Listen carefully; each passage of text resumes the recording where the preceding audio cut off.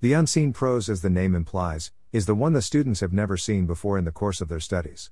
In your English literature examination, you will be asked to analyze and evaluate an unseen prose extract. What is prose?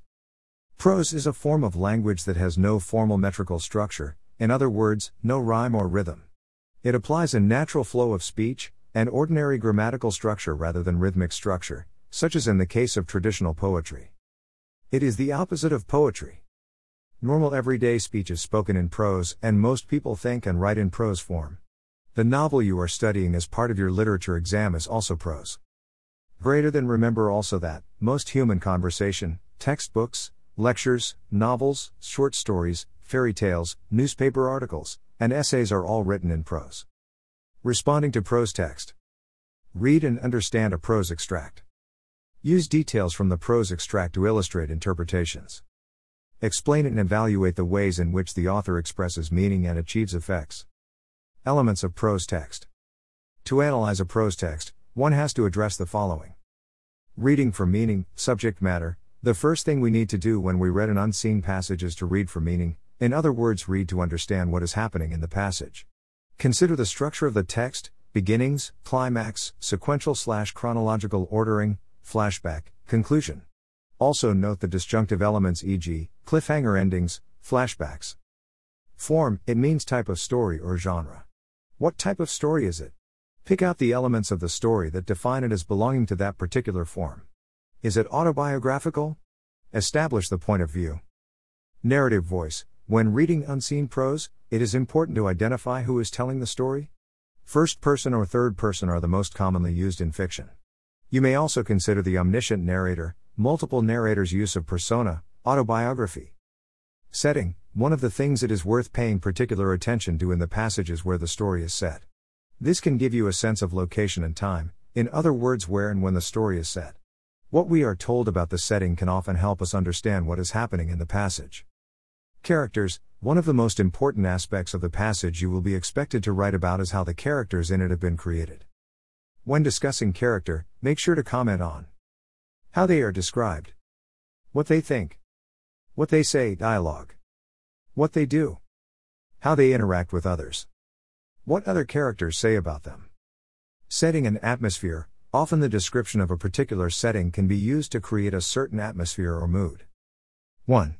What mood or atmosphere is created in the passage above? 2. Pick out 2 examples of how the writer uses language to create this mood or atmosphere. 3. Explain the effect of the examples you have chosen on the reader. 4. How does the writer build suspense and create an atmosphere of tension and unease? 5. Any words or phrases which make us feel in a certain way. Consider the connotations of the words and phrases in the passage. Language and imagery. Writing effectively about literature means engaging in close language analysis and thinking carefully about why the writer chose the words and phrases they did. When reading an unseen text, you need to be able to comment on how the author uses language. To achieve this, think of this 15-word mnemonic. Each of the letters stand for an important idea. Use I am a forest creep. I, imagery. A, alliteration. M, metaphor. A, anecdote. F, facts. O, oxymoron. R, repetition. E, emotive language. S, sensory descriptions. T, triples. C, contrast. R, rhetorical question. E, exciting adjectives/verbs and adverbs. E, effective openings/endings. P, personification. This means you should be able to comment on individual words and phrases. What are their connotations? How the writer uses figurative language, metaphors, similes, personification, etc. Sentence types and punctuation. Word types, verbs, adverbs, adjectives, etc. Structure. One of the things the examiner will expect you to write about is structure. What does this mean?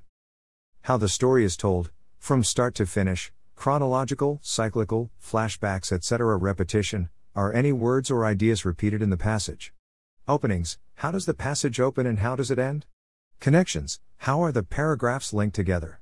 Paragraph lengths. Is there a range of different sizes? Sentences. Are there long sentences, short sentences, or a mixture of both? Consider the use of punctuation and other typographical effects, e.g., italics, capitalization, suspension points. Narrative perspective, does the narrator stay the same throughout? Tone, if you engage in close reading, you can often get a sense of how the author wants to make their audience feel about a certain character or situation. This is sometimes conveyed through their tone. Read the following extract, and by the end of it, hopefully the author's intention and tone will become clear. Diction, it can be defined as style of speaking or writing, determined by the choice of words by a speaker or a writer. Diction, or choice of words, often separates good writing from bad writing. It depends on a number of factors. Firstly, the word has to be right and accurate. Secondly, words should be appropriate to the context in which they are used. Lastly, the choice of words should be such that the listener or reader understands easily. Proper diction, or proper choice of words, is important to get the message across. On the other hand, the wrong choice of words can easily divert listeners or readers, which results in misinterpretation of the message intended to be conveyed. Types of diction. Individuals vary their diction depending on different contexts and settings. Therefore, we come across various types of diction. Formal diction. Formal words are used in formal situations, such as press conferences and presentations.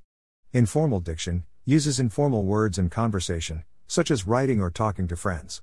Colloquial diction uses words common in everyday speech, which may be different in different regions or communities. Slang diction is the use of words that are newly coined, or even impolite. Depending on the topics at hand, writers tend to vary their diction. Let us see some examples of diction in literature. A Tale of Two Cities, by Charles Dickens. Sometimes writers repeat their chosen words or phrases to achieve an artistic effect, such as in the following example from A Tale of Two Cities, by Charles Dickens. It was the best of times, it was the worst of times, it was the age of wisdom, it was the age of foolishness, it was the epoch of belief, it was the epoch of incredulity, it was the season of light, it was the season of darkness, it was the spring of hope, it was the winter of despair. By repeating the phrase "it was the" throughout the passage, the writer ensures that the readers will give more consideration to the characteristic of the era they are going to read about in the novel. Function of diction. In literature, writers choose words to create and convey a typical mood, tone, and atmosphere to their readers. A writer's choice of words, and his selection of graphic words, not only affect the reader's attitude, but also conveys the writer's feelings toward the literary work. Moreover, poetry is known for its unique diction, which separates it from prose. Usually, a poetic diction is marked by the use of figures of speech, rhyming words, and other devices. Plea. When writing about the writer's use of language, it is useful to make it clear which specific language device they have used. A useful way to remember this is to PLEA, which is a variation on the P paragraphs you have been used to writing. P point. L. Language device. E. Evidence. A. Analysis. For example, point. The writer create a tense and gloomy atmosphere. Language device, personification, pathetic fallacy. Evidence: the wind howling in the grove behind the hall. Analysis: the writer's use of personification makes the outside world appear just as threatening as the internal one, the room in which Jane is imprisoned. The wind is compared to a wild animal and she appears to be the vulnerable prey.